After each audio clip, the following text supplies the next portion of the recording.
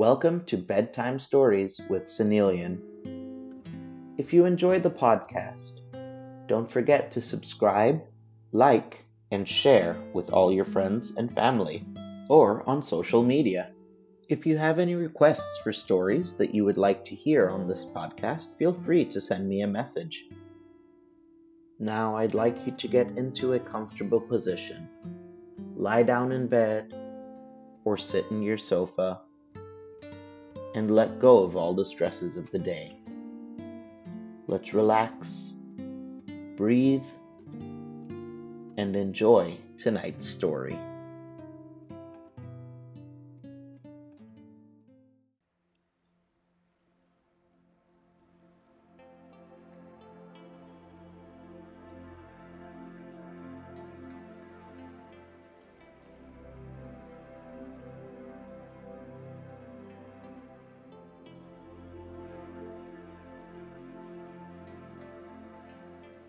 Hello, and welcome back to our sleep podcast. Today, we are going to start reading The Emperor's New Clothes, a fairy tale by Hans Christian Andersen. Many years ago, there was an emperor who was so excessively fond of new clothes that he spent all his money in dress. He did not trouble himself in the least about his soldiers, nor did he care to go either to the theater or the chase, except for the opportunities then afforded for him displaying his new clothes. He had a different suit for each hour of the day, and, as of any other king or emperor, one is accustomed to say, he is sitting in council. It was always said of him, the emperor is sitting in his wardrobe. Time passed merrily in the large town which was his capital. Strangers arrived every day at the court. One day, two rogues, calling themselves weavers, made their appearance. They gave out that they knew how to weave stuffs and the most beautiful colors and elaborate patterns.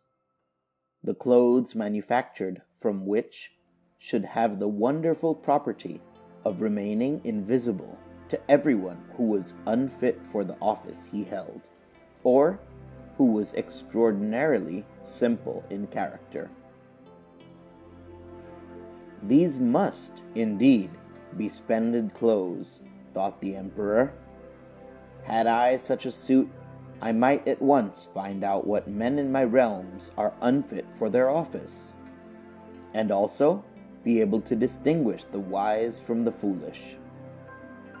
This stuff must be woven for me immediately, and caused large sums of money to be given to both the weavers, in order that they might begin their work directly.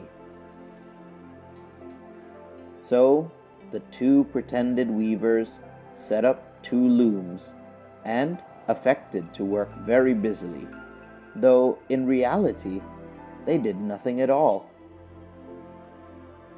They asked for the most delicate silk and the purest gold thread, put both into their own knapsacks, and then continued their pretended work at the empty looms until late at night.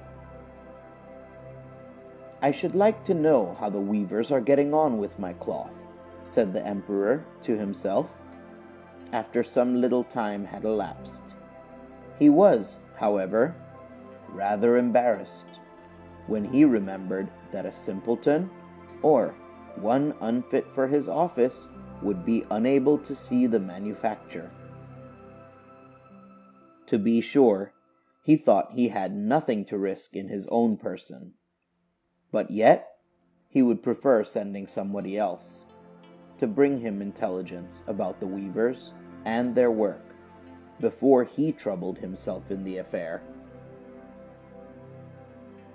All the people throughout the city had heard of the wonderful property the cloth was to possess, and all were anxious to learn how wise or how ignorant their neighbors might prove to be.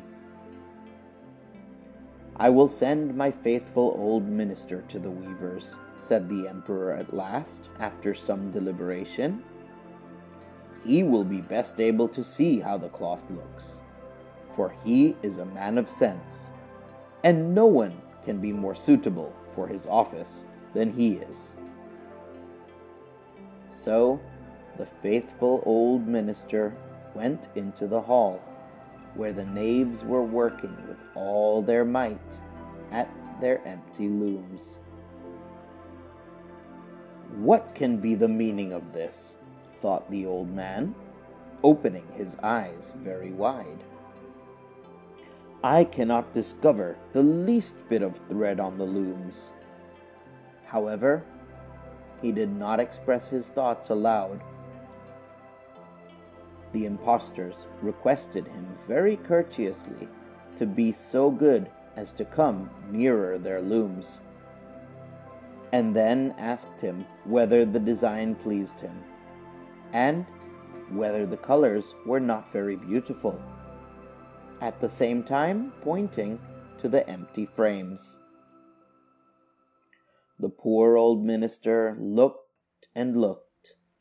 He could not discover anything on the looms, for a very good reason, viz., there was nothing there.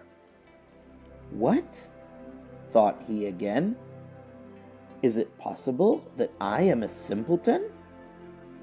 I have never thought so myself, and no one must know it now if I am so. Can it be that I am unfit for my office? No, that must not be said either. I will never confess that I could not see the stuff." "Well, Sir Minister," said one of the knaves, still pretending to work, "you do not say whether the stuff pleases you." Oh, it is excellent," replied the old minister, looking at the loom through his spectacles.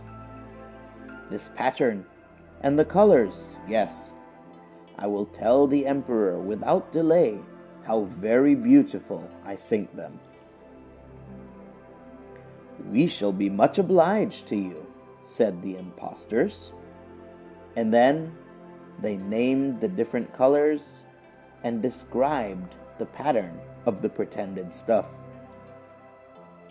The old minister listened attentively to their words, in order that he might repeat them to the emperor, and then the knaves asked for more silk and gold, saying that it was necessary to complete what they had begun. However, they put all that was given to them into their knapsacks, and continued to work with as much apparent diligence as before at their empty looms. The emperor now sent another officer of his court to see how the men were getting on, and to ascertain whether the cloth would soon be ready. It was just the same with this gentleman as with the minister. He surveyed the looms on all sides, but could see nothing at all but the empty frames. "Does not the stuff appear as beautiful to you as it did to my lord the minister?" asked the impostors of the emperor's second ambassador, at the same time making gestures as before, and talking of the design and colors which were not there. "I certainly am not stupid," thought the messenger. "It must be that I am not fit for my good, profitable office. That is very odd. However, no one shall know anything about it." And accordingly, he praised the stuff he could not see, and declared that he was delighted with both colors and patterns. "Indeed, please your imperial majesty," said he to his sovereign when he returned, The cloth which the weavers are preparing is extraordinarily magnificent. The whole city was talking of the splendid cloth which the emperor had ordered to be woven at his own expense. And now the emperor himself wished to see the costly manufacture while it was still in the loom.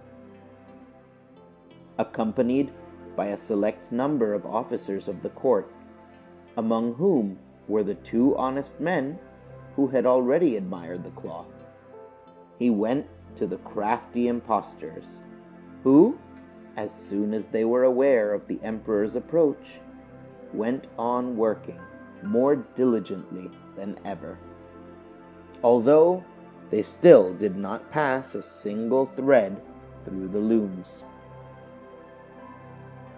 "Is not the work absolutely magnificent?" said the two officers of the crown already mentioned. "If your majesty will only be pleased to look at it. What a splendid design! What glorious colors!" And at the same time, they pointed to the empty frames, for they imagined that everyone else could see this exquisite piece of workmanship. "How is this?" said the emperor to himself. "I can see nothing.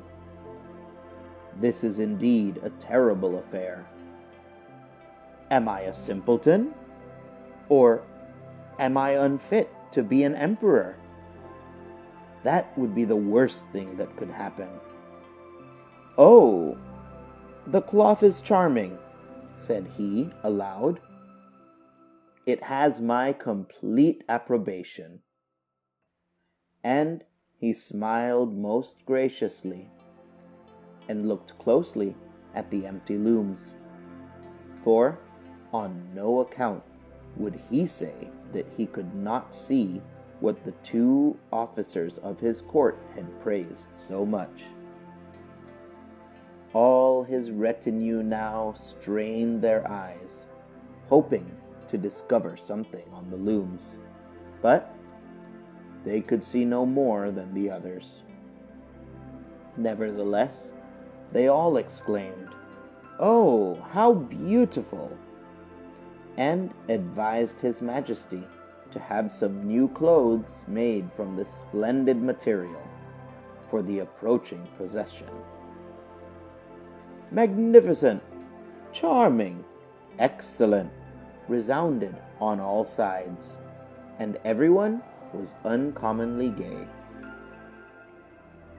The emperor shared in the general satisfaction and presented the impostors with the riband of an order of knighthood to be worn in their buttonholes, and the title of gentlemen weavers.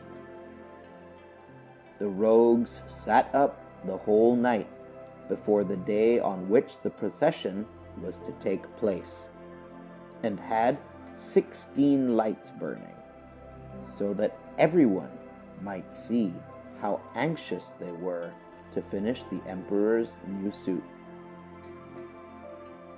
They pretended to roll the cloth off the looms, cut the air with their scissors, and sewed with needles without any thread in them. "See," cried they at last, "the emperor's new clothes are ready." And now the emperor, with all the grandees of his court, came to the weavers, and the rogues raised their arms as if in the fact of holding something up, saying, "Here are your majesty's trousers. Here is the scarf. Here is the mantle. The whole suit is as light as a cobweb. One might fancy one has nothing at all on when dressed in it. That, however, is the great virtue of this delicate cloth.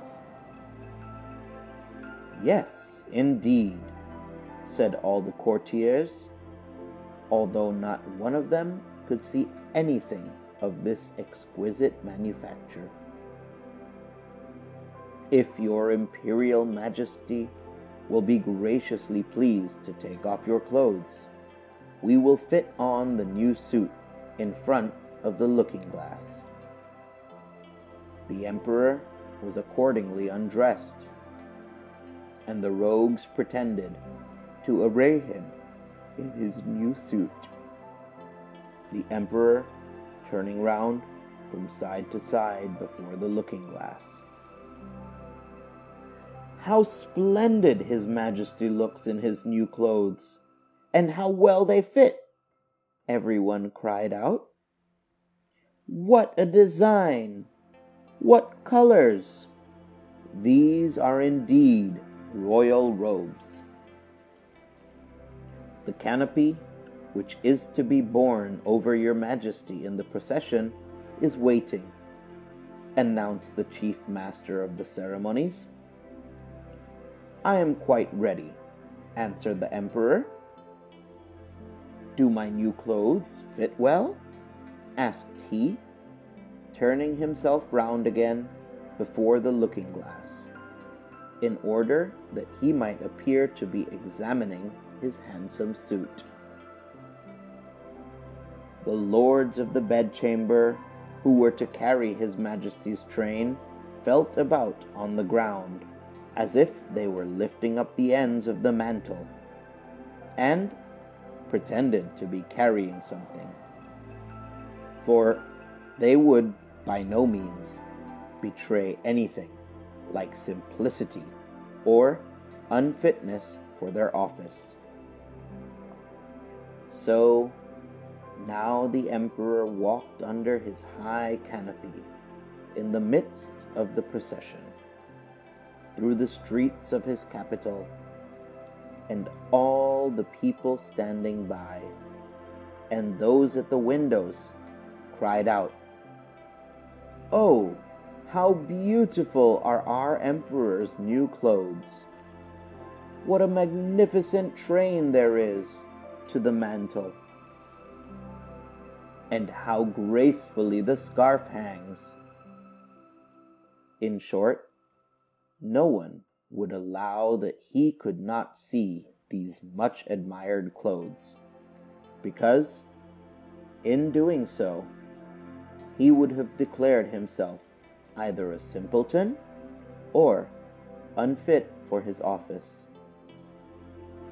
Certainly, none of the Emperor's various suits had ever made so great an impression as these invisible ones. "But the Emperor has nothing on at all," said a little child. "Listen to the voice of innocence," exclaimed his father.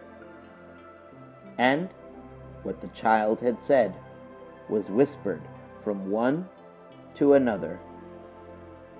"But he has nothing on at all," at last cried out all the people. The Emperor was vexed, for he knew that the people were right, but he thought the procession must go on now. And the lords of the bedchamber took greater pains than ever to appear holding up a train, although, in reality, there was no train to hold.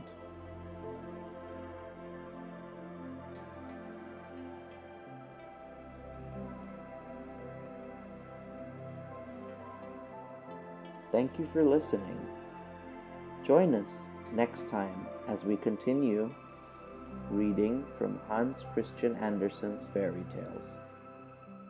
Next week, we will be reading The Swineherd.